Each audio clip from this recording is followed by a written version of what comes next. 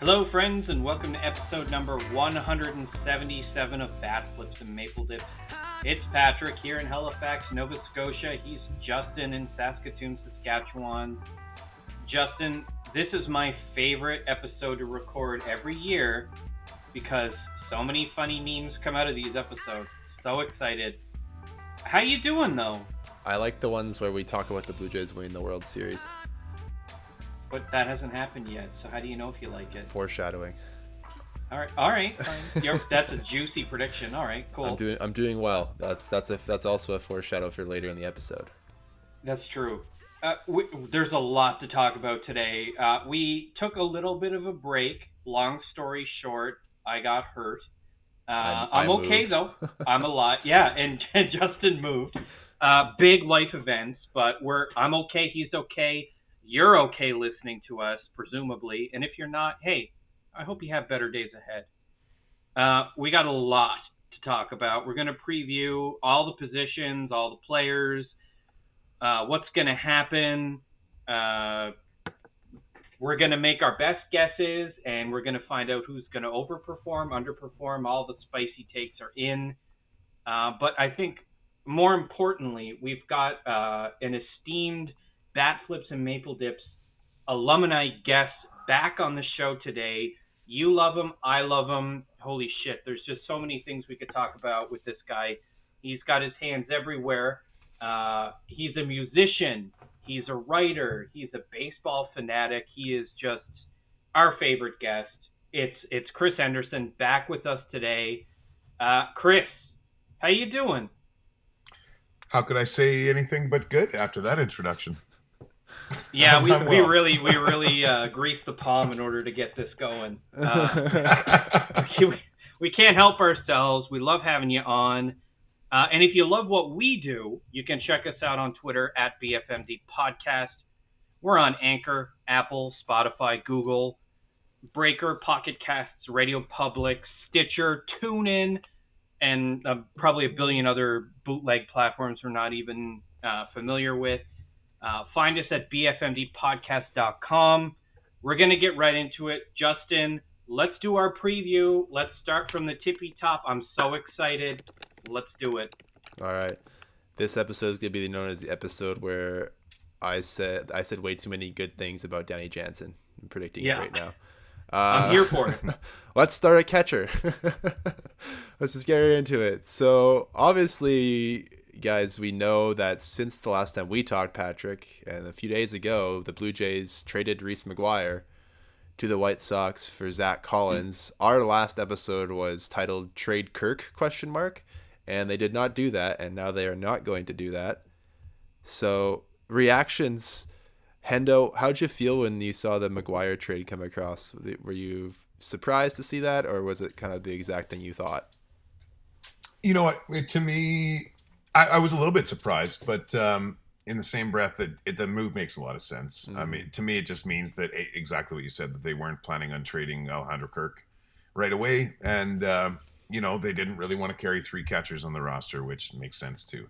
As much as Kirk likely can serve as the DH, he can do that without having a third catcher on the roster. And Zach Collins has minor league options. So after I thought about it for a minute, I went, yeah, okay, that all makes sense. Do we know who the emergency catcher is now in an event where Kirk would have to come into the game, or maybe he gets hurt too? Like, what happens if they need a third catcher and they lose their DH and everything else? Oh my God. It's probably Ghost Cocteau, actually. Who knows? For the amount of times that happens, like, honestly, if you lose your DH once a season, then so be it in my eyes. Fair enough. Patrick, did you see the trade coming for Reese McGuire? Yep. The writing was on the wall. It's unfortunate because he did have that one streak where he was very hot last year, and it would have been interesting maybe to see what he could do. But in truth, I guess, I don't know. I'm really interested to see a full year of the Jansen-Kirk combo. I don't think Collins is going to get very many plate appearances unless someone gets injured, knock on wood, but that doesn't happen. But you've got a really good fielding catcher and a really good hitting catcher combined they form some sort of aggregate of, I guess, a poor man's Salvador Perez. So I'm here for it. I'm excited to see what they do as a tandem. And I don't think we'll see an emergency backup situation. But now that I've said that, it's going to happen. Yeah, agreed. Obviously, Zach Collins has the option to go to AAA, so that's where he's going to start. And then that gives the flexibility for the roster too. But yeah, Danny Jansen, he's coming in as the starting catcher. His, I guess, really third full season, because 2020 was short. And like, I guess last year he was hurt. So, I mean, maybe it's truly only his second full season technically. But what do we expect from this guy this year? The Fangraphs projections have him at a 233 average with a 318 on base and a 447 slugging, which is an OPS of about 760, 765. So do we think those predictions are accurate? Is he going to hit below or over 230, Chris Henderson? Over or under 230? Is this Jansen you're talking about? Yes, sir. Yeah. No, I mean, I think he's going to hit far better than that. He's going to hit better than 230? Yeah, I do. And I don't think he's, there's some people I see on social media that are like, he's going to be an all-star and you're all going to eat it. But I think he's going to be a very serviceable top 10 catcher in the big leagues that hits 250, 260, maybe even 270. What we saw from him in the second half, he looked a lot more comfortable once he came back from injury in the box. And it's a guy that had a lot of success in the minor leagues. I've always thought he could. I never thought he's going to be an all-star, but I've always thought he could hit 250 in an average year. I don't think that's asking too much from Danny Jansen. Maybe a better question is over under 20 home runs.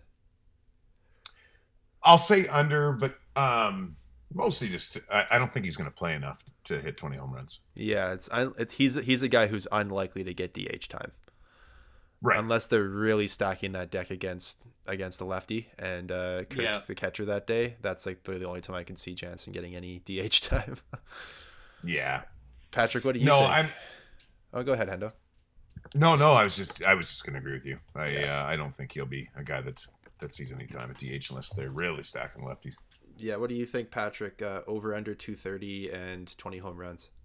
I'll take the over on 230, but I'll take the under on 20 home runs. I don't think he'll see enough playing time to get it. Same with Kirk. I don't know that they'll get enough plate appearances. Collectively, if they can hit 30 home runs and drive in about 80 runs batted in, that's very successful, as long as their on base is still, strong. I've seen the tandem appear on top 10 lists quite often. Oh yeah. In previews, and it was very surprising to me, not because I am so down on either of them, but I was just kind of surprised. It made me think a little bit more critically about our tandem and how it is actually a lot better than we think it is, especially defensively. I think Danny Jansen has incredible defensive chops, and that's why he's there. And I think as long as he doesn't have an absolute garbage dumpster truck April and May like he did last year, 230, that's an easy over. I think he'll crack somewhere close to 240, if not over that, and probably about 15 dingers. And then Kirk, it'll be kind of close to the same. If Kirk gets more plate appearances, then he'll flirt with 20 home runs for sure. For sure. Okay, scale of 1 to 10, your confidence level in these guys. Obviously, you just talked about how they've been ranked in the top 10 tandems. How do you feel, not only in their offense, but in their catching ability as well, too? Start with you, Patrick. 8 out of 10. 8 out of 10. Yeah, Hendo? This is probably the best tandem we've seen in a long time. Yeah. What do you think, Hendo?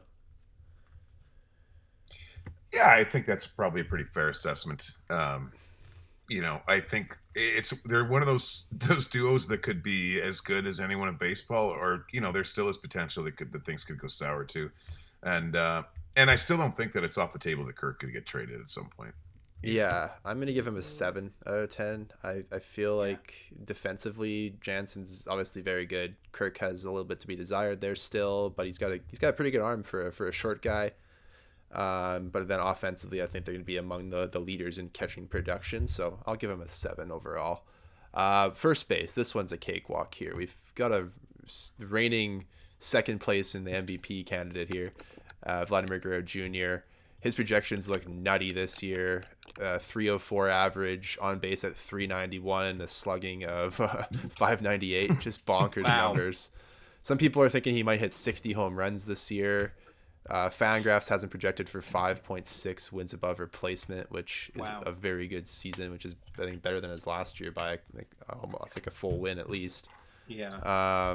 Which is crazy to me that he could have a better year than last year. Like, oh my God. Yeah, last year he was he was 6.7 last year. So they're actually a little conservative here in terms of his FWAR. But yeah, I don't know. Vladdy's a pretty good player. Backups at first base, or it could be a smattering of Cavan Biggio, Gosuke Kato, Lourdes Gurriel. There's going to be just a whole variety there. I don't think we'll see Vladdy DHing too much. No. Just based on the roster stuff that we have. We don't have, obviously, Greg Bird requested to be released, so that's going to be interesting. But, man, do we think that Vladdy can do what he did last year, at the very least? Is that like the floor? Yeah. His floor is plus or minus 5% of what he did last year. What's really interesting to me is the way that he's projected out by Fangraphs to have almost a 0 fielding value. That's a remarkable improvement they're expecting at defensively at first. And I think that's indicative of the fact that this guy, again, who is 22 years old? Gonna turn 23. Just turned 23. Turned 23. Like, he is still a kid, and they're talking about numbers like 60 home runs. Mm-hmm. He's gonna flirt with 6 WAR in a season. I mean, perennial MVP. The only person who stands in his way, I think, is going to be Shohei Ohtani. Don't forget about Mike Trout. Everyone's sleeping on the Fishman this year. No, Fishman is still good, but Ohtani does it from both sides of the plate. That's why. Yeah, Hendo, what do you think? Is Vladdy's 2021 his floor this year? I mean, always. I'll start by saying that I'm really excited about the way that he worked this offseason. He's coming to camp in even better shape. He's talking in really confidently, and like he's carrying himself like a guy that's going to be the best hitter in baseball. But having said that, I mean, he set a bar that's pretty ridiculous last year. Yeah. And so, I mean, if he hits 290 with 40 home runs, I'm not going to be like mad at him. No. You know what I mean? Like, that's still a really, really great production, especially from a guy that's making less than $10 million a year. Yeah. He did set a bar. Having said all that, I do think he could do even more. I'm not expecting him to hit 60 home runs or hit 330, but he could. That's how much talent he's got in that bat. It's just kind of scary to think that that he hasn't reached his potential, and what we saw last year was pretty incredible. Yeah, I'm with you there, and knock on wood, but in the event that Vladdy does miss any time, who's gonna play the most first base on this roster? Probably Gurriel. You think Gurriel? The reason I say Gurriel is just because I think they can slide, Tapia into a starting role in the outfield, and True. They've got some options there, but there's not like an obvious guy that becomes like the full-time guy there, but hopefully we don't have to think about that or worry about that more than for just a game or two here or there. Yeah, this next one is interesting. Second base. Can I say one more thing? Oh yeah, go ahead, Patrick. About this. I don't even want to wish this or put this out into the ethos. If Vladdy got hurt, again, we obviously don't want that. If it were to happen, I think the team immediately trades for like Joey Votto or someone similar, who's an incredible hitter. Give us Joey Votto. To try to sort of balance, because I think this team is going for it. So even if Vladdy does get sidelined, and again, don't want that to happen. If it does happen, they will make moves to compensate for it. Yeah. They're going for it. I just wanted them to trade Joey Votto just solely for his TikTok. I'm not on TikTok, but I've been seeing all of his stuff on Twitter, and that dude is he just doesn't care. It's awesome. I love Joey Votto so much. His memes are good. The memes are good. Joey Votto still bangs. All right. He does. What a guy. Okay, second. He's something. He's something else. Yeah. Second base. This one's a fun one here.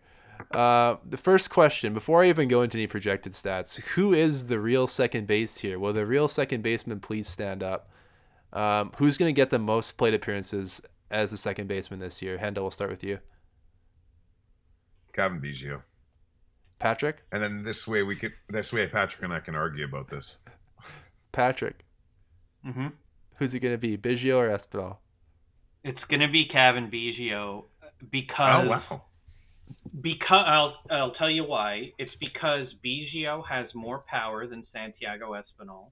And while Espinal can hit for average, and he is the better defender, this team may need to rely on Biggio's power if somebody else goes down. And Biggio has so much more versatility that I think he'll always be in the lineup. He's like our super utility. He's like a good Brock Holt. He'll be able to play everywhere. And he's a decent fielder. And I think while Espinal had a great year last year, hitting 311 is unsustainable. Yeah. Yeah, in today's baseball, there's not very many guys that can hit 311 over an extended amount of plate appearances. I'll tell you another reason why Cavan Biggio is going to play most of the games at second base, or at least start them. Only 29% of Major League Baseball starters at the end of the 2020 season were left-handed. So 70% of the time it's a righty that's taking the mound, and that's going to keep Cavan Biggio's left-handed bat in the lineup almost every day. Just for that fact alone. But Espinal is going to play all over the infield, second, short, third, anytime that those guys, Bo and Matt Chapman, rotate through the DH spot, or they put Cavan in the outfield for a day. Espinal is going to play a lot. He's probably going to get 400 plate appearances. These guys both probably will get at least that, if not more. Yeah. But yeah, no, I'm with you guys. It's got to be Biggio. I mean, you've got to give him a chance to have a healthy season. We've seen what Cavan Biggio can do when fully healthy in a full season, like 2019 when he came up. It was looking very good then. Last year in 2020, not so much. Now Fangraphs is projecting Espinal's average to drop to 259. As Patrick mentioned, he hit over 300 last season. Yeah. Is that large of a drop in average going to happen, or is that just the conservative projection systems taking place here?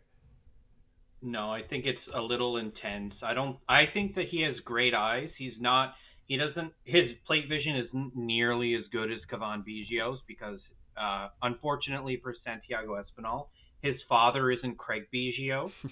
So there is that disadvantage. But that being said, like they have Biggio at 226. He's going to hit higher than that. I think Biggio's reasonable ceiling is flirting with 240 and above.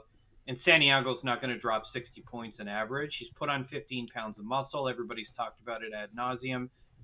It's really going to be an interesting battle, and we could end up all being wrong. Espinal might end up still being a 300 hitter who can also hit, a lot of extra base hits. Yeah, who knows? What if Espinal comes in and hits 30 home runs this year because he's so jacked now? Well, then we're super wrong. But I just don't see his success from last year being sustainable. Eventually, a player must regress to the mean. Yeah. And he's not going to hit 259, but he's not going to hit 311 either. It'll be somewhere in the middle, 280. Fair enough. Yeah. Now, Gosuke Kato, let's talk about him here. This guy's interesting to me. Well, I just got to add a point real quick about Espinal. Yeah. So just I think that's a fair guess on his batting average. And because 311 is way over his head, if you ask me. Yeah. But I think the biggest key is that if he plays as much as he might, he'd have to spend a lot more time hitting against same side pitching. And last year he had 61 games against righties and 54 against lefties. Yeah.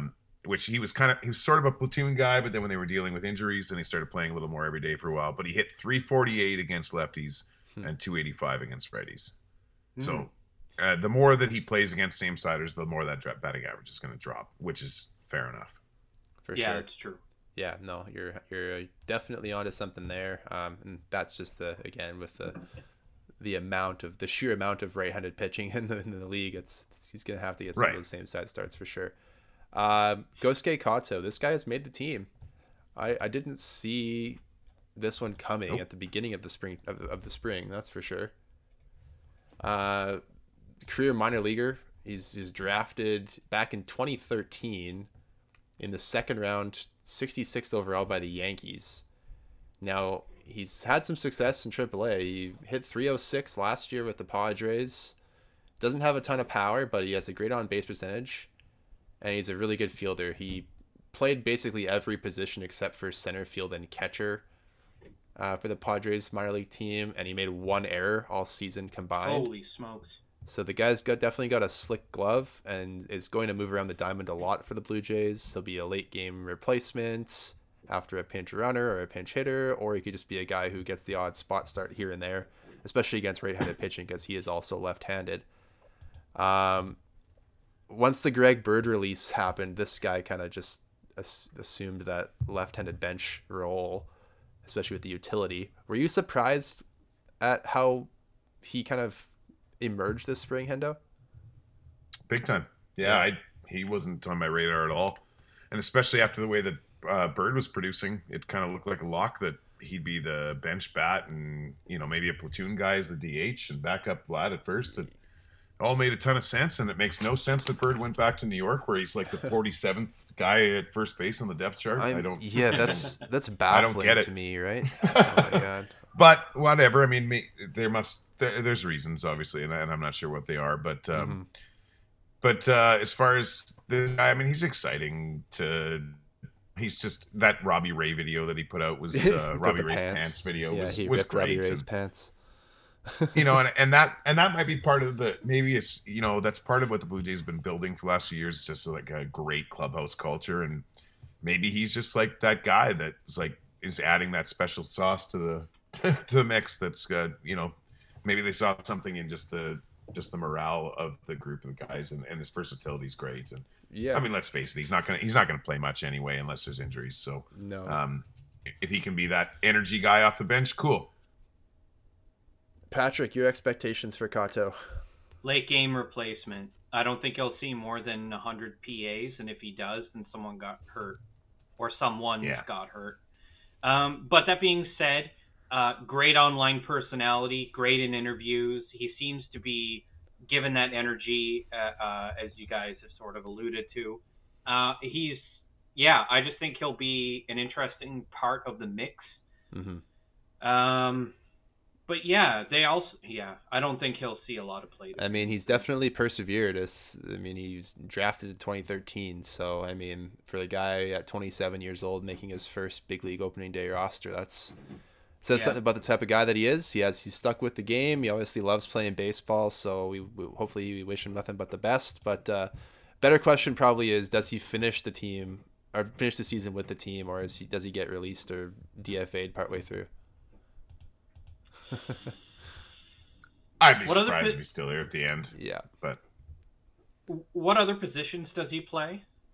He plays second, short, third, left field, right field, first base. Everywhere but center field and catcher, and I don't think he pitches either, but he probably could.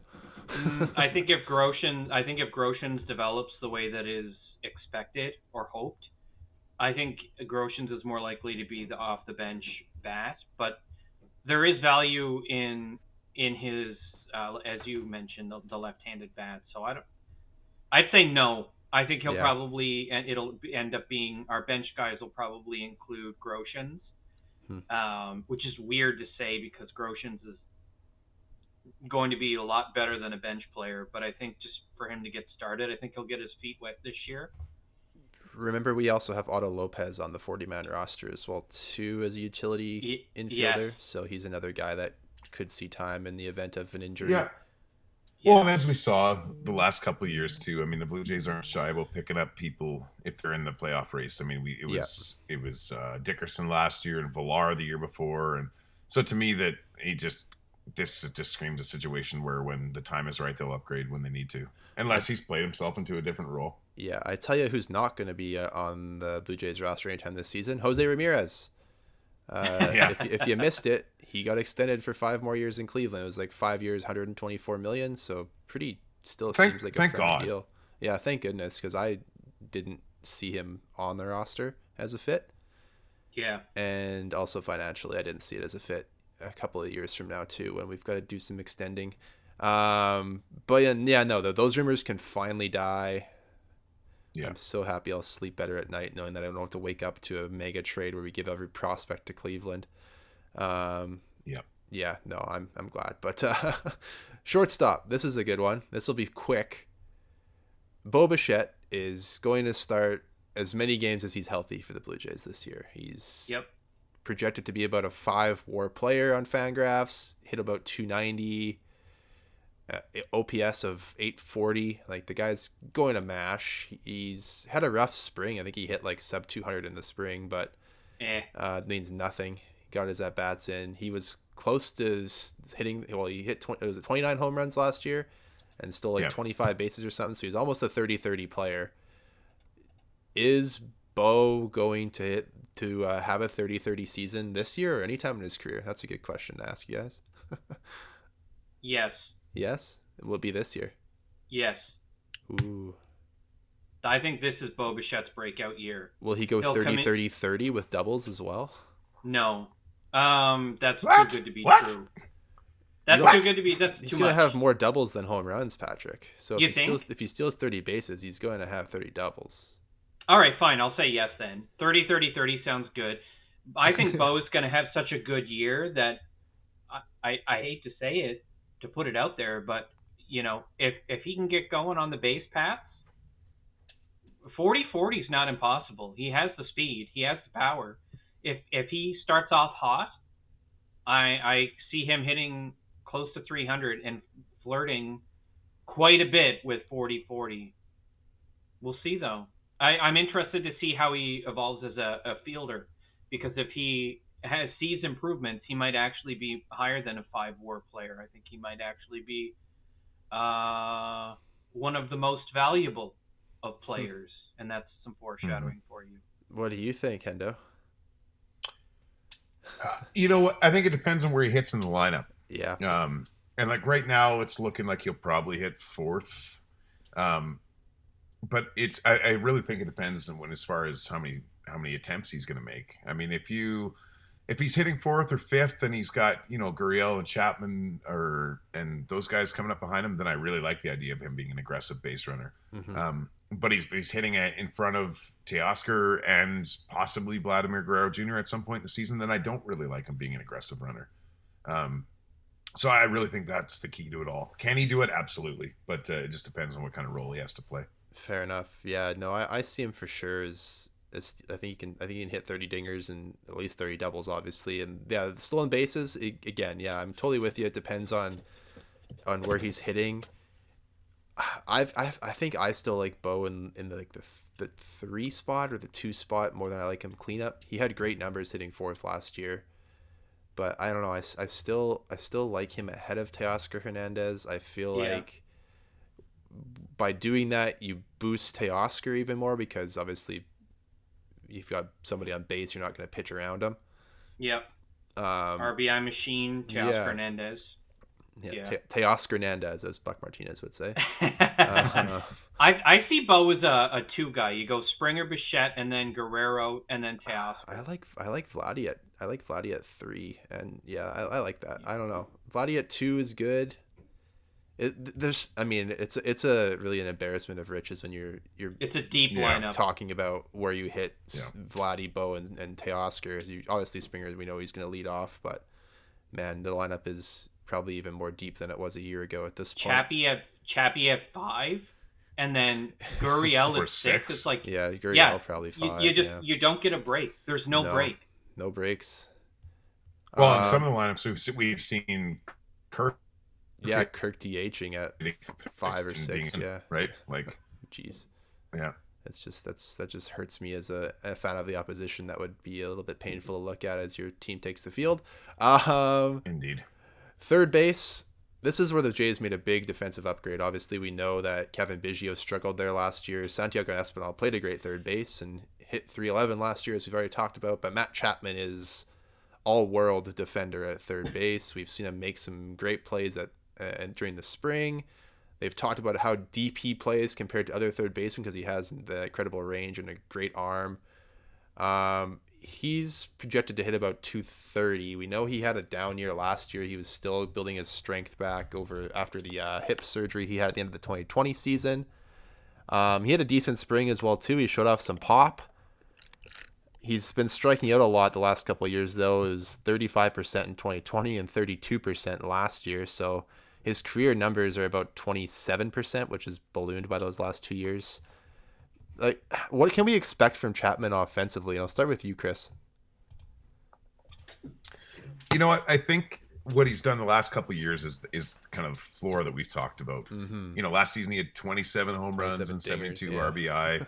I mean, his on base percentage was .314. So I mean, that's nothing to be very excited about. But I think we have to remember that this is a guy that's going to hit 6th or 7th in the lineup, and he doesn't have to be a Hank or Aaron Award candidate in order for this team to be successful. Having said that, with him recovering from his surgery, there's been lots of reports. I can't remember. There was one tweet I remember from a few weeks ago from one of his ex-teammates that was talking about how he's all the way back now, and Blue Jays fans are going to be just incredibly excited to see him. You know, because there are reports that he wasn't fully 100% healthy last year. And when we're talking about the hips, I mean, that's as important as anything when it comes to hitting. So I think he's going to outperform what he did last year. But I think people have to just make sure that they remember that he doesn't have to replace Marcus Semien on offense, because he's going to bring more with a glove than Semien did. And he's going to improve the Blue Jays in different ways, but I think probably even more. And Semien won a Gold Glove last year, so right. And did he win a Silver Slugger too?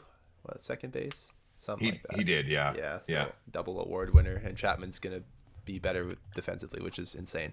Patrick, what do you think he's gonna do offensively? Like, is he gonna be similar to his numbers from last year, or is he gonna improve on those? No, it'll be way up, way up. He's going to be playing in AL East parks for over half the Good year. Point. Probably be closer to 2/3. A lot of short porches. I think his stats are going to look very close to 2019's numbers, where he hit 36 home runs, 91 RBIs. Inject that into my veins. A slash about he won't hit 250, but he'll hit about 240. I think he's going to hit 250. I put his OPS somewhere around 830, 840, something like that. He'll be a Gold Glover. I think that's pretty much a slam dunk. He's one of the best defenders of the last 40 years. Yeah. He's already demonstrated that statistically as well as visually. If you like watching highlight reels or sizzle reels of Matt Chapman, you can get into that if you go to youtube.com. I just see this as like a renaissance year for him. I expect he's going to bounce back, hit at least 240, at least 30 home runs. He's not a fast man. He's not going to steal you any bases, but he's just going to go out there and slug. And I think he's a great 5 or 6 hitter. And boy, what an embarrassment of riches, as you alluded to, where Matt Chapman, who normally would be, your 4th or 5th guy, might end up hitting like 6th. For sure. Behind Gurriel. It depends on how they choose to lengthen the lineup, but that's a deadly bat. Yeah. And let's be a good year. Let's tackle the outfield as a whole here, because the starters are very obvious. You've got Gurriel in left, Springer in center, and then Teoscar will get the most playing time in right field. That's a pretty good outfield offensively. Defensively, Springer's your best defender out there. Gurriel's got your best arm, and Teoscar's going to have lots of adventures, as we've seen with his route running. Backup-wise, you've got Tapia, who came over from Colorado in the Randall Grichuk swap. Jay's also got Adrian Pinto, which is a super fast prospect. If you want to look up some god number DSL stats, check his numbers out. But how do you guys feel about the starting outfield? Like, is this a full season of George Springer? Like, are we going to see him play 150 games this year? Yeah, I hope so. Yeah. I mean, and as much as like there's some question marks about the Blue Jays outfield, 'cause I mean, Gurriel, despite being nominated for a Gold Glove, is still a very shaky defender at the best of times. And Hernandez has gotten way better.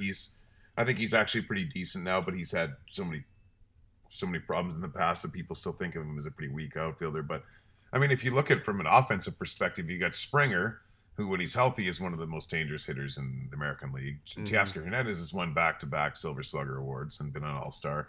And what Gurriel did in the second half last season was arguably better than both of the other two. Yeah. So I mean, if they reach their potential, this is the best outfield in baseball.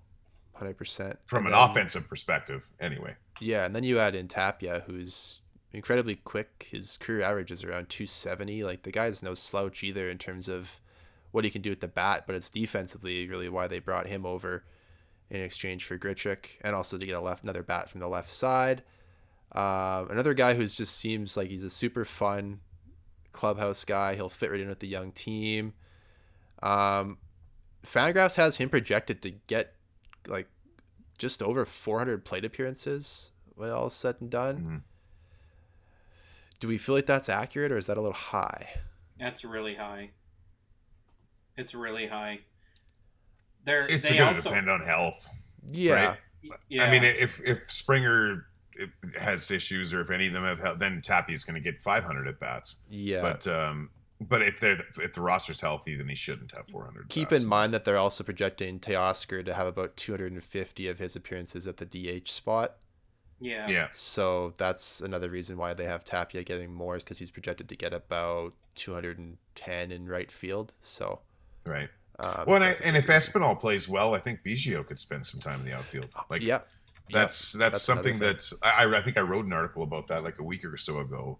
And that's exactly it. If Espinal is playing well enough where he's demanding playing time, then Biggio's going to slide around a lot more.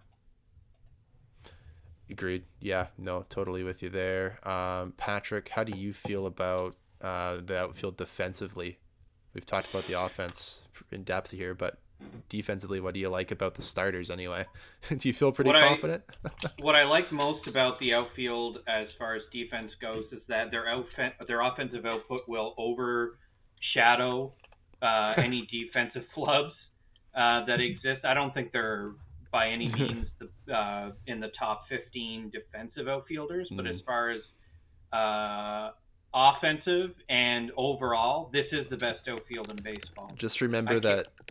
Sorry to cut you off, but no matter how bad the defense is, the Phillies will always be worse this year. Yeah. I suppose that's true, but what I find very interesting is how oddly sharp a decline Fangraphs has in Teoscar Hernandez's average, dropping about 34 points to about 260, down from 296. He hit 289 the year before. I don't understand why they're so adamant that his average is going to drop that much. The real Teoscar Hernandez we saw last year, he hit 32 home runs, 116 RBIs, 12 stolen bases. Let's remember that too. This guy got MVP votes, and he's going to get them again this year. I think he's the most underrated player on this team. And I think he's one of the best hitters in baseball. And I think everybody is going to find out this year that 2020 and 2021 were no joke. And I think that Teoscar Hernandez takes another step forward this year. And I think he cracks 40. Yeah. No, I think you're not incorrect. DH spot, we've already talked about this. We're just going to gloss over it. But Teoscar, Kirk, Springer are probably going to be the guys who see the most time here. It'll be a smattering of other players as we go through the season. Not many teams are going with a full-time DH anymore because of the flexibility that having players who can actually play in the field gives you. Looking at Albert Pujols and Nelson Cruz here. Which is still, can't believe that the Cardinals brought Pujols back, but another story for another day. But yeah, DH wise, we'll see Teoscar, Kirk, and Springer split the most time there, and that's really all there is to be said about it. Pitching, let's go to the mound. We've got starting pitchers and relief pitchers before we get into our predictions here. So The rotation is a pretty strong 5. You've got Brios making the open day start. You've got the big offseason acquisition, Kevin Gausman, and slotting in at second. Hyunjin Ryu in third. Kikuchi and Manoah fourth and fifth. Probably Manoah fourth, Kikuchi fifth, as the Jays put on their Twitter today. That's a pretty good starting 5. It's been ranked second in baseball behind the Mets, and we know that DeGrom's going to be out for a while, and Scherzer's a little bit banged up right now too. So the Jays come in with the healthiest, no, they're the best rotation in baseball because it's healthy coming into the season anyway. I don't know if there's ever been a time in my lifetime where we've been able to say that the Jays are the best rotation in baseball. Confidence level on a scale of 1 to 10 with these guys. I'll start with you, Patrick, on this one. 10. 10. Hendo? Yep. 7 or 8. Yeah, I'm an 8 at best. I worry about Ryu and Kikuchi the most. Ryu health wise, and Kikuchi, is he first half or second half Kikuchi from 2021? Because second half Kikuchi was bad, and first half Kikuchi was an all-star. He could be somewhere in the middle, and I would be perfectly fine with that. But how do we feel about Ryu? Like, he's making $20 million this year and next year. Had a really rough second half of 2021. Do you like his chances to bounce back this year, Hendo? I do, actually. And because for a variety of reasons. One, they're not coming off a shortened season like they were the year before. I think that's huge because his arm just it just looked like he tired out down the stretch last year. And to me, he wasn't the same guy in the second half. He just looked like he was gassed. And I think the Blue Jays have enough depth this year that they don't need him to be the guy. When their bullpen was falling apart in May last year, they were asking him to throw 7 innings every time for a while. And I think that really impacted him as the season went on. Yeah. This time around, he's going to be the number 3 or the number 4 guy. So he's I'm not worried about Gausman. I'm not worried about Brios. And I'm not really that worried about Ryu.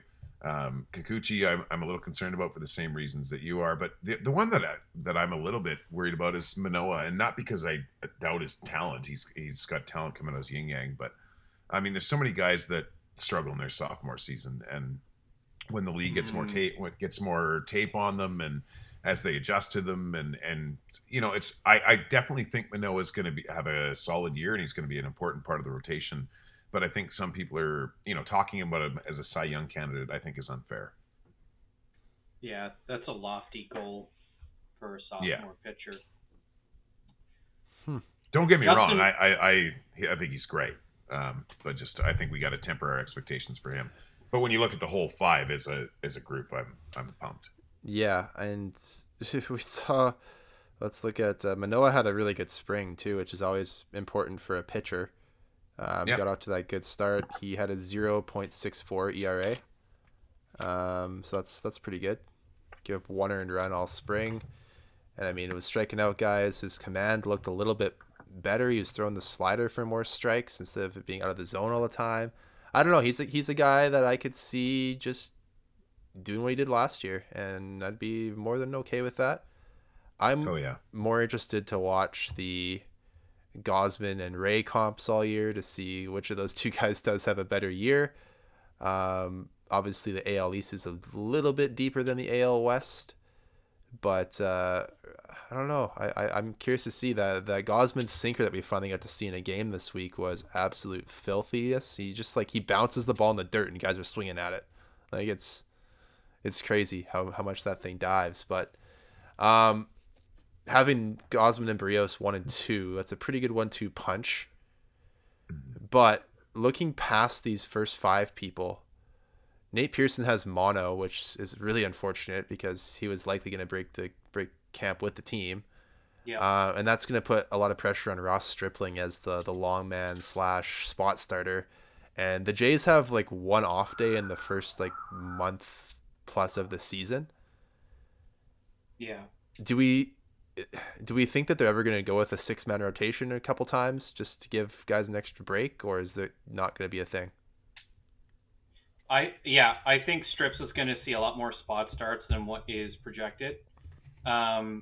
he is a solid bulk arm, and I understand he had a great stretch where he was our most reliable starter, which is strange to say because it was flanked by 2 periods of time where he really struggled. To be fair to him, at the end of the year, the struggles were mostly because he was returning from an injury. It was hard to do. It's hard to do. The team's pushing as hard as they can to get into the playoffs. So I don't. I think the real Ross Stripling is more of the guy that we saw down like in the mid stretch, who saved this team a bunch of times, more times than he did cost the team. But again, maybe I'm just biased because I just like the guy. I don't know. I think he's going to get at least 100 innings in bulk and spot starts because it's just a fact. Not every starter is going to be healthy 100% of the time. And I think Ryu is getting up there, and he's probably going to get more breaks than we think he's going to get. And Strips will be there, and he'll be ready. And hopefully when Nate comes back, he's ready for it too, because I think he'll be ready to do some bulk as well. We'll have to see how injuries pan out. The starter I'm most excited for is Manoah. I think that people are going to be shocked at how dominant he is. The stats don't lie. He absolutely throttled the American League East when he played. I understand sophomore slump is a real thing, and guys are going to be watching this tape a lot in the off season, as they have been, and as they will continue to do so. But I think this kid is a friggin' star. More than I think I've seen in most starters that we've had come through, the minor leagues and then the Jays. So I think Strips is kind of an X factor, but I think the biggest one is Manoah, and I really do think he's going to have an excellent season. Yeah, it's definitely a better rotation than the one that the Jays started with last year. It's still hard to believe that they won as many games as they did with how the season started. Yeah, when you have TJ Zoik starting in Yankee Stadium on opening weekend, it's I'd erase that from my memory. Oh my god, it's incredible to think about that, and then also the new depth in the bullpen. We've got it's a deep pen. It's anchored by Jordan Romano. You got Adam Cimber, Tim Meza, Jimmy Garcia, Trevor Richards, who can all pitch in high leverage late inning situations. You've got Stripling as the bulk man, who we just talked about. Julian Merriweather's been told he's made the team, and David Phelps is on the team. The Sauce Man is on the team. And then you've got Ryan Barecki, who may start the season on the injured list. He doesn't have any options left, so I'm just going to see what happens with him. And then beyond that, there's Trent Thornton, Graham Spraker, Thomas Hatch, Andrew Vasquez, Anthony Castro, Anthony Kay, Bowden Francis. It's a deep group of pitchers this year. Missing is Tyler Chatwood, who is the Blue Jays MVP at the start of the year last year for about a month. And then we all know what happened there. But how much faith do we have in the pen? We just gave the starting pitchers anywhere from like a 7 to like a 10. But how do we feel about the bullpen? Hendo, we'll start with you. I probably about the same number, but for different reasons. I love the depth this time around. Like I David Phelps is an arm I really like, and he's probably 6th or 7th on the depth chart. So I mean, it's a group that I think I wrote an article that maybe even came out today, and I talked about just how they're not going to make the same mistake twice that they made last year, where they had to just like sign guys off the street to get through innings. And it's great because that was the Achilles heel for the season last year. I mean, they missed the playoffs by one game, and they had 472 blown saves in May, and it was a disaster. So to see them go after that much depth, and to not spend that much money either in that area, which is a thing that I'm a fan of when it comes to the bullpen. It's such a volatile area of the roster that I'm a much bigger fan of signing guys like Garcia and Phelps and making sure you have those arms in depth, because it's just a volatile area of the team. Yeah. Patrick, how do you feel about the pen? 6 or a 7. I do kind of wish we had picked up a Kenley Jansen or somebody else to really make the high leverage situations feel safer. I have all the confidence in the world in Jordan Romano, Adam Cimber, and Tim Meza. After that, I don't know, I'm a little scared. I'm a little nervous. I don't know enough, though, about Trevor Richards or Yami Garcia to feel super confident. And Julian Merryweather is really a big X factor. I don't know what to expect from him. He's more like a wild card, I would say, than an X factor. Yeah, well, whatever you want to say. I have absolutely no idea what to expect from him because he looked terrific until he got hurt last year in April or May, whatever it was. April. And by the time he came back, yeah, I'm not even sure it was the same guy. He could have walked out onto the mound, somebody wearing a Merryweather uniform, and yeah, you would have been able to convince me. It was tough. I think my biggest concern is just the injury history of these guys. Yeah. Romano spent some time on the IL. We obviously know Tim Meza missed the full season. Stripling has had some IL history. Merryweather's had tons. Phelps missed a lot of last year after he blew out his arm. Barecki's already hurt. He was hurt a couple times last year. Nate Pearson just can't catch a break. If it's not his body, it's a sickness that gets him. So I worry a little bit about the depth if there are a couple of injuries, especially to the high out leverage guys. Like if all of a sudden you start seeing David Phelps more in the 8th inning, or like a Trevor Richards having to close, I get a little bit less confident there. Hopefully it doesn't come to that, but we know injuries are going to happen. It's a 162 game season after a short spring training, after a weird off season again. Hasn't been a regular off season in like 3 years. Thanks coronavirus, but I don't know. For me, it's just a health concern. But at least on paper, pretty confident. About a 7.5 out of 10 for me. I definitely look at this team's roster compared to opening day last year, and it's like, if that team won 91 games, this one should win 120, just based on the guys that they have in the rotation compared to last year, and the bullpen depth and what we know about Vladdy and Bo now. It's just, it's insane to me that team was able to win 91 games despite everything that they had to go through. And not only that, but playing in 3 different home ballparks. So, well, look at how hot they were in September. Yeah. That's the answer, really. It's as bad as May was. I think they were like something like 25-11 at Rogers Center last year. Yeah. They came back. So, and the runs scored per game were like crazy. But speaking of which, we've got about, let's say, like 10 minutes left. Let's talk about some predictions here. This is the fun part. How many wins? Like, what's the final record predictions this year? We'll start with you, Chris. Oh, I tweeted something about this the other day, and I think I said, I said 95 wins. I think was my total. 95 and 67. I guess that'd be. Yeah, I think that's what I think that's about what I. I think 96 wins. I do think they are going to be more successful. They're going to be a stronger team, but I also think that the division is weaker. And this might be the last year that matters, right? They're talking about a more balanced schedule going forward, but true. The Yankees made some questionable offseason decisions. The Red Sox signed Trevor Story, but they lost Rodriguez, and I'm not sure exactly what they're doing there. Their pitching I feel is soft, and just Sale's out for a while too, right? 60 days. Yeah.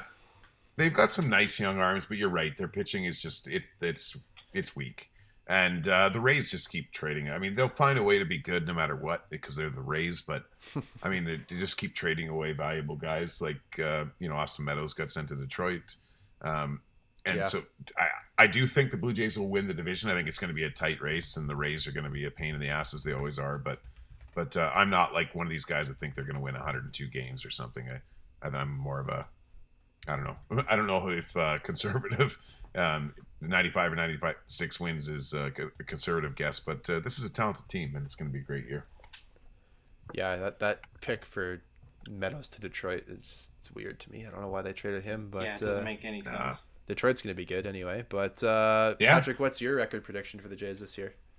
I am taking the over on Fangraphs' projection of 88 wins. They have 4 teams winning 88 games in the division. I don't think that'll happen. I think the Jays are going to go 92-70, and they're going to get the first wild card spot. The reason why is because I look at this pen and it does look better than it did last year, but I don't know, man. There's still question marks. As long as the team is healthy, this team could easily smoke that. They could win 120 games with this lineup if everybody brings their A-plus game every game. But that's not realistic, and people get injured. It's just inevitable. I think 92-70 is a very conservative estimate of what this team is capable of.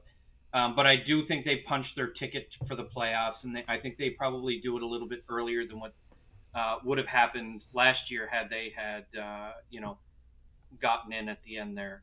92-70, I think, is pretty fair. I'm going to go 98-64. Holy smokes. Yeah. Is that a division win then? That's a division win. Yeah. All right. I like it. Yeah. Division title. I like it. Yeah. Okay. And I'll go even further and say that'll be the most wins in baseball this year. I don't think there's going to be a 100-win team. So I think the NL West is going to beat up on each other a bit more this year because the Padres shouldn't be as bad in the second half. Won't be. So I think that there won't be a 100-win team in baseball this year. I'm going to throw that out there. Who's going to be the team's MVP? Not the league MVP, the team MVP. Patrick, we'll go with you first this time. Bo Bichette. Hendo? Vladimir Guerrero Jr. Okay, I'm gonna go Vladdy as well because I just think that he's gonna hit 75 home runs or something stupid. Yeah. Just to prove us all. It's not interesting if we all say Vladdy. I think Bo. I think this is going to be a breakout year for Bo. I do think 30-30 is. I wouldn't say a lock, but I think it's as sure a thing with him as I think he can get, especially if he starts hot. I keep seeing people say like it's a breakout year for Bo. I mean, the guy hit 298 last year and led the league in hits. Like, yeah, but I think what's a breakout? I think he's going to hit like close to 330. Oh my god! Like I think he's going to bring a level of. Is this patience. guy John Olerud or what? Yeah, he's going to be the next Johnny O. But I do think he's going to crack at least 30 home runs. He's going to flirt with 40, and I think he's got the wheels to do somewhere between 30 and 35 stolen bases. Maybe get real close to 40. I just think this is his year. Okay, fair enough. Blue Jays Cy Young Award winner. Who's that going to be? Berrios. I really like him. I think he's going to be the ace of the stuff. Patrick? Alek Manoah. I'm sorry. I know I acknowledge the sophomore slump is a real thing, but I think Alek Manoah demonstrated such utter dominance last year towards the American League East, and the schedule is probably going to favor him seeing a lot of starts against them, and I think he's just going to stomp them. It's going to be amazing. We're all gonna love it. I mean, I would love that. Yeah, I'm gonna say Kevin Gausman. I'm gonna be go a third different way here, but yeah, it's a beautiful thing to have three great answers. Three great answers, and I think people are gonna. I think Hyun-Jin Ryu is not going to be as bad as he was last year. No, I don't see it happening. He's actually obviously we know he was working out with his old KBO team during the lockout, so he came into camp probably in better shape than anybody else. Hopefully in terms of pitch counts and game shape, that sort of thing, in terms of his game shape anyway. But Silver Sluggers, will the Jays have any Silver Sluggers this year? Yeah. How many? I was just counting in my head. I'll say 3. No, I'll say 4. 4. Springer, Teoscar, Vlad, and Blow. Patrick? Yeah. I'm going to say 5. I think that Lourdes Gurriel Jr. is going to win the left field Silver Slugger this year. Wow. Yeah. And Springer could do it in center too. Who knows? Like it's crazy. Embarrassment of riches. I think 5 Blue Jays will win Silver Sluggers this year. Holy smokes. That would be Whamco territory. Yeah. And yeah. And we know Matt Chapman is a great defender, and he's probably the favorite to win the American League Gold Glove. So outside of Chapman, will the Jays have any Gold Gloves this year? Nah. I'm gonna put it on paper right now. You're gonna love this, Justin. You're gonna Gold say Danny Glove. Jansen. Yeah, Daniel Jansen is going to be Gold Glove behind the base pass this year. I think. Oh boy. He's not going to have to deal with the yips at the plate, and I think he's just going to be dialed in, and he's going to be a monster behind the plate. Yeah, There you go. we didn't talk about it, but having a better pitching staff also makes the catcher's jobs a lot easier too. Yes, it does. Yeah, it does. True. Oh True. man, when you're looking out there and you're not staring down Tyler Chatwood, you don't see Carl Edwards Jr. out there, like, oh man, like he. Wow. Yeah, I know. It's Shots just fired. like shots Right. fired. You definitely have a bit more confidence. Yep. We've talked about a lot of stats, but in terms of like expectations, will there be any underachievers on this starting roster this year? Who's the most likely to underachieve fan expectations? We'll put it that way. This is tough. I'll say Chapman just because I think people have unfair expectations of him in some ways. I mean, he comes to the resume where he finished sixth in MVP voting in 2019, and Yeah. I think people are going to expect him to replace Semi, and as I said earlier on, I think he will, but just in different ways. He'll bring that same value, but he's not going to be a silver slugger at third base. He'll still be a very solid bat in the lineup, but Semien was the third place finisher in the MVP last year. That's tough to replace. Yeah, almost impossible to replace. Patrick, any underachievers in terms of fan expectations? Can I just say the bullpen? I understand. Yeah. This bullpen is better than last year's bullpen, but I do think we need to really temper the expectations. I love Jordan Romano. I think he's a great closer. And Adam Simber, there are very few pitchers who just don't give up home runs the way that he does. And Tim Meza had a great comeback story last year. But after that, I don't know, man. It gets a bit scary. And I don't know do we want Julian Merryweather to have 46 innings? I don't know, man. That's what he's projected to do. It depends which Julian Merryweather we get. Yeah, David Phelps, 42 innings. Is he really that good that are we that dominant? He is. Yeah. David Phelps is great. But that gives me a little bit more confidence to hear you say that, Chris, but I still think the bullpen is going to underachieve. I'm not saying they're going to blow as many starts as they did, or blow as many games as they did in 2021. We're not going to have another May, but I don't know. I think we should temper the expectations of what we're going to see from them outside of our immediate highest leverage guys. Yeah. For me, underachievers, I as much as I hate to say it, I think Alejandro Kirk's gonna underachieve. Yeah. I think a lot of fans are expecting him to hit 280 with 25 home runs. He's not gonna get the playing time. We talked about that. I think he's gonna hit 260, but have a 320 or 330 on base, which is still great. But I think a lot of people are expecting him to hit a lot of home runs. I think he's going to be a guy who's going to have more home runs than doubles. I think because he's just not fast. I think he's going to be 18 homers and maybe similar amount of doubles. Maybe he'll hit 20 doubles, but it depends how much playing time he gets. And yeah, I like the guy, but I think he's going to underachieve fan expectations. Now, in terms of trades, we've got let's say 2 questions here. Counting this one, who's the most likely on this roster right now to get traded during the season? Kirk. Patrick?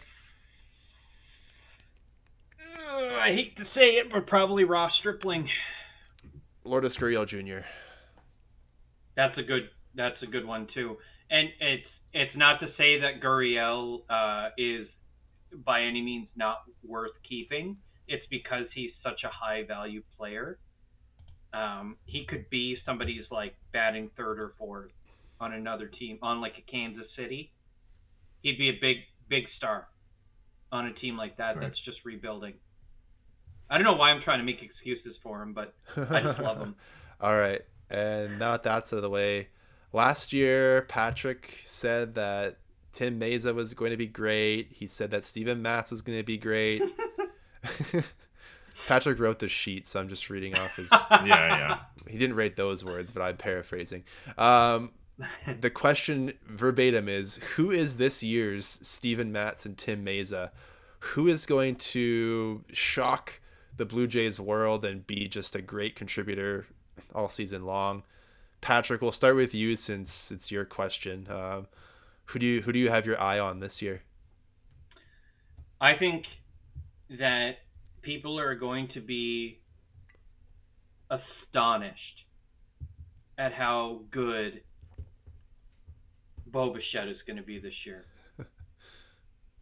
Astonished. Not just at the plate. I think he's going to have a great year as a fielder. I think that he's going to show Chapman makes it better. Yeah. He does. That's a really good point that I hadn't considered, actually, before I opened my mouth. So I'm glad you chipped in with that. I just think... I am agreeing with you as well. Yeah. Yeah, I think the combo, too, of Bichette to Espinal, in terms of, like, elite defense, like, I think he's going to be elevated by everybody around him, but I think he makes some steps forward to become a positive value fielder in the eyes of advanced statistics. And again, I think he's going to absolutely crush the ball this year. Bo Bichette is my Steven Matz pick this year. Chris Henderson. That's quite the.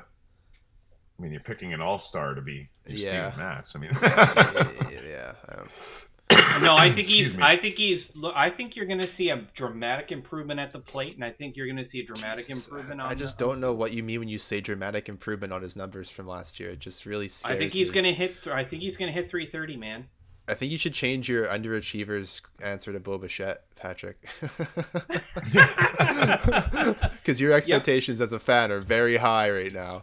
They are for Bo Bichette. Yeah, Chris Henderson. Yeah. Who's your guy? I'll answer that in 1 second. But what I will say about Bichette is that I agree with you, man. I mean, the guy hit 298 last year, 29 home runs. Yeah, he had almost 30 stolen bases. I do think he has the potential to be a little bit better, but I just got to say that the guy was just overshadowed by his teammates. He was one of the best players in baseball last year, and if he repeats what he did last year, this year, I'll be thrilled. Yep. As far as my guys, I'll say Lourdes Gurriel Jr. I loved the adjustments he made in the second half. I think he has the potential to go from a 6-7 hitter on a championship contender to that kind of meat of the order hitter. I think he can be a 30 home run guy that hits 280. And there were times that he carried the team last year, and I think that leg kick adjustment that he made, it made a big difference. Yeah. And I think he'll be. And the other guy that I would pick is David Phelps. He was one of the best relievers in the bullpen before he got hurt last year. He was great with us the first time we had him. And I think he's an underrated arm that's a veteran arm that's going to go a long way. I mean, I know he's a minor league contract, but that's only because he got hurt. And I wouldn't be the least bit surprised to see him play a very big role. Fair enough. Okay, my primary pick, and I had a hard time choosing between Cavan Biggio and Danny Jansen for this, but I'm going to go with Biggio. I think people have forgotten just how really good he was when he came up in 2019. I mean, the guy had played in 100 games. He hit 16 dingers, stole 14 bases, walked 16.5% of the time. Like his on base was 364 that year. He was worth 2.5 wins above replacement in 100 games. He'd be about 3.5 if he played 150. So, I mean, I think people are forgetting just how good he can be. And when he's playing back at his primary position now at second base, he's not trying to become a third baseman on the fly in the major leagues anymore. Hopefully healthy. And I think that having him over there is going to help not only himself, but I think the team as well. Just, again, having the fact that Bichette is flanked by Chapman and Biggio. And Biggio's a decent defender at second base. I think that, like Patrick said, and like you said, Chris, it'll make Bo's life easier too. So Biggio is one of my guys. I was going to say David Phelps, but of course Hendo rained on my parade there. So I am going to go here with Jimmy Garcia. I think he's going to be a guy that comes out of nowhere in terms of Blue Jays fan radar. It was a great signing in the offseason. I think we'll see him really morph into kind of the 1A, 1B, 8th inning guy with Adam Simber, and I see Tim Meza could be a 1C. I think they're going to have kind of a 3-headed high leverage monster with those guys before Romano. So I think Garcia is going to be the kind of the pitcher who kind of becomes this year's Tim Meza in terms of the relief pitcher that comes out of nowhere. I like that. Yeah. And I mean, he's a guy that he had 16 saves with the Marlins last year before he was dealt to Houston. Yeah. He's a guy that's capable of pitching the 8th or 9th inning and being successful at it too. So 100%. I like it.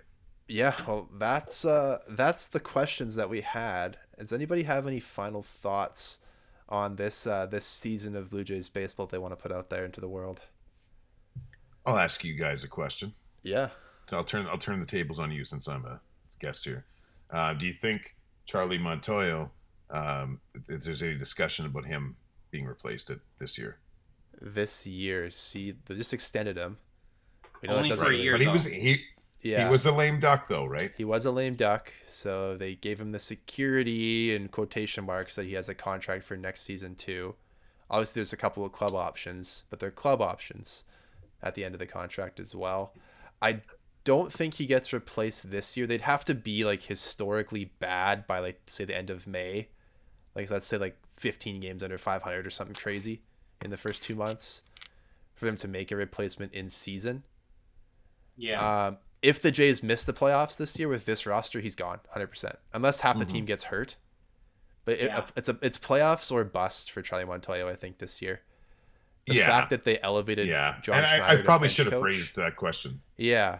Yeah. I think the fact that they elevated Schneider to bench coach and demoted Dave Hudgens, or laterally moved Dave Hudgens, I think says a little bit about what their future plans are as well.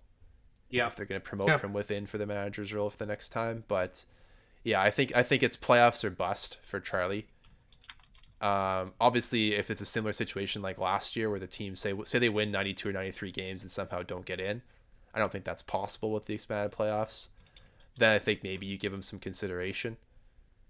That'd be a kick, yeah. Yeah, but yeah, that would just be the balloon would be burst for me. But yeah, I think playoffs or bust is my opinion on that question.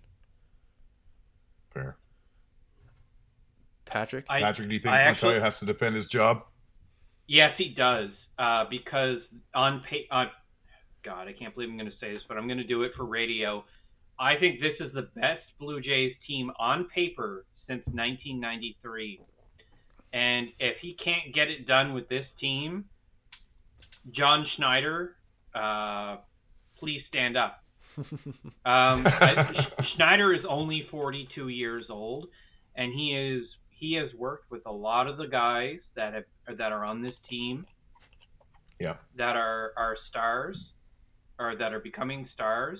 I think this promotion is indicative of something, and I think if you have to choose between losing John Schneider to another team, because it's inevitable, he will be a manager in MLB very, very soon. If you have to choose, what is it that Charlie Montoyo brings exactly that makes him a great manager for the Jays? Yeah, Charlie Montoyo he's a people guy. So the culture in the clubhouse is a big thing, and he's talked about a lot of it, like just letting the guys be the guys, right? Like not trying to tell them how to behave in the clubhouse. He doesn't feel like he has to do that because they seem to be decent humans and are capable of making their own rational decisions for the most part. But yeah, no, I think he's really like he's basically he's a dad. Let's just say what like it is. Like he's really good at managing young players. He was in AAA with Tampa for years. So he knows exactly how to deal with young players. The fact that he's bilingual in Spanish definitely helps a lot, because you've got a lot of the young players on this team who speak a lot of Spanish. By the way, did you guys see the Vladdy interview with Cespedes Barbecue, and he was talking about his Dominican Republic roster? He speaks really good English. He's doing great. I didn't see that. He does speak well. I hope he does that more this season. Yeah, I remember they asked him last. I think maybe it was an off-season thing. Yeah, they asked him. I think he was with Ripken and those guys or something. But they asked him why he doesn't do more English interviews, and he said, there's just so much potential to say the wrong thing, and he pointed to that when Arash Madani reported that he had never been in the gym or whatever happened there a few years ago. He was like, "That's not what I That's probably what I said, but that's not what I meant, and that's an example of why I don't do more English interviews. So Yeah, you know, when I heard him say that, I was like, "That's fair, man," because that blew up in your face. And But anyway, that's off topic. Montoya, Patrick, to answer your question, he's really good as like he's a people manager, and when we saw it in the second half when they had a better team last year, what the record was. Everyone's like, "Oh, he makes the terrible bullpen decisions." When your decisions are between Carl Edwards Jr. and Tyler Chatwood, what is the right decision? The right decision is that he should have picked up the ball and thrown himself rather than bring those guys in, or found Ryan Goins somewhere and told him to come pitch. I don't know. Like, that's my opinion. I think people give him a really hard time for the decision aspect of the game, but he is miles better than John Gibbons ever was at managing a roster. And ooh, I can't stand John Gibbons. We'll have to have another show on that. Can't one stand someday John Gibbons. Can I just want to add one more thing to this, because that's a very spicy take, and I'm with you on that. Actually, can't stand John Gibbons. To be fair to Charlie, because everybody remembers the bad, seemingly bad decisions that occurred. Some of them were bad. Twitter got super duper fucking quiet when he made good decisions. That's how people are. When he rode Tim Meza into an excellent season, when he rode Jordan Romano into an excellent season, nobody said or when he insisted on continuing to work with give Ross Stripling work, even though it was clear it wasn't working. They gave him the time he needed to fix his mechanics. They put him in, and guess what? There was a big stretch there. It was over a month and a half, where his ERA was 2.45. Charlie sets the lineups. I know he didn't do the work, but he had the confidence to go with strips when it mattered. So credit to Charlie. Yes, his job is kind of on the line this year. At the same time, when he makes good decisions, Blue Jays Twitter, super fucking quiet. And it's annoying. Hendo, Patrick asked what Charlie brings to the team. You have any thoughts to add to that before you wrap up? I think you covered it well. I mean, and it'll be interesting to see what he does with a roster that's, built to win. Because as much as he only got that for half of his season last year and things went well. So I didn't ask the question in like a because I'm a Charlie hater or anything like that. I was I'm curious to see if that conversation goes away this year at all. I mean, it never really does for any manager in any professional Toronto sports or any team. coach, or in anyone. But I haven't heard a lot of that chatter this spring. I'm trying not to remember 2013 too much because everybody's just feeling good and pumped, and I'm just trying to stay the same way. Fair enough.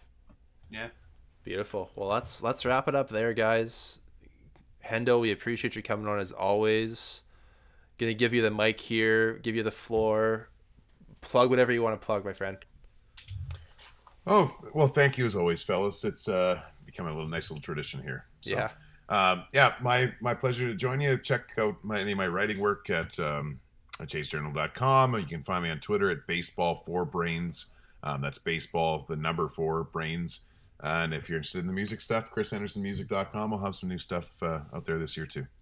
Beautiful. Love it.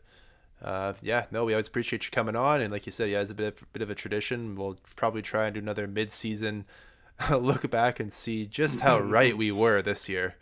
Because we're going to be right. I believe in us. But yes.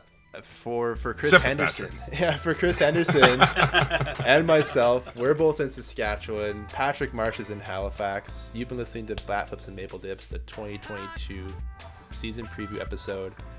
It'll be on Twitter at BFMD Podcast. The website is bfmdpodcast.com. Listen to it wherever you get your podcasts. Thanks for listening. Go Blue Jays.